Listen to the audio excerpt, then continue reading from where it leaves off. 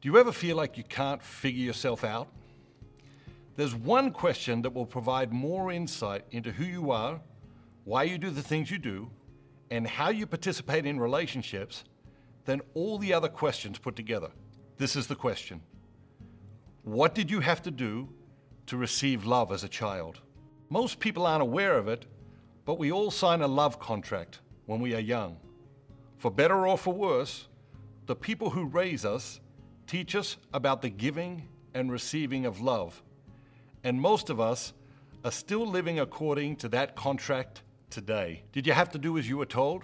Did you have to accomplish great things? Were you taught that love involves a quid pro quo exchange? That love is transactional? Did you have to hide your true feelings? Did you have to keep your opinions to yourself? Or perhaps you were loved simply for who you are. Go deep into this question and you will discover yourself in ways that will astound you. It will reveal extraordinary insights into your relationships, past and present.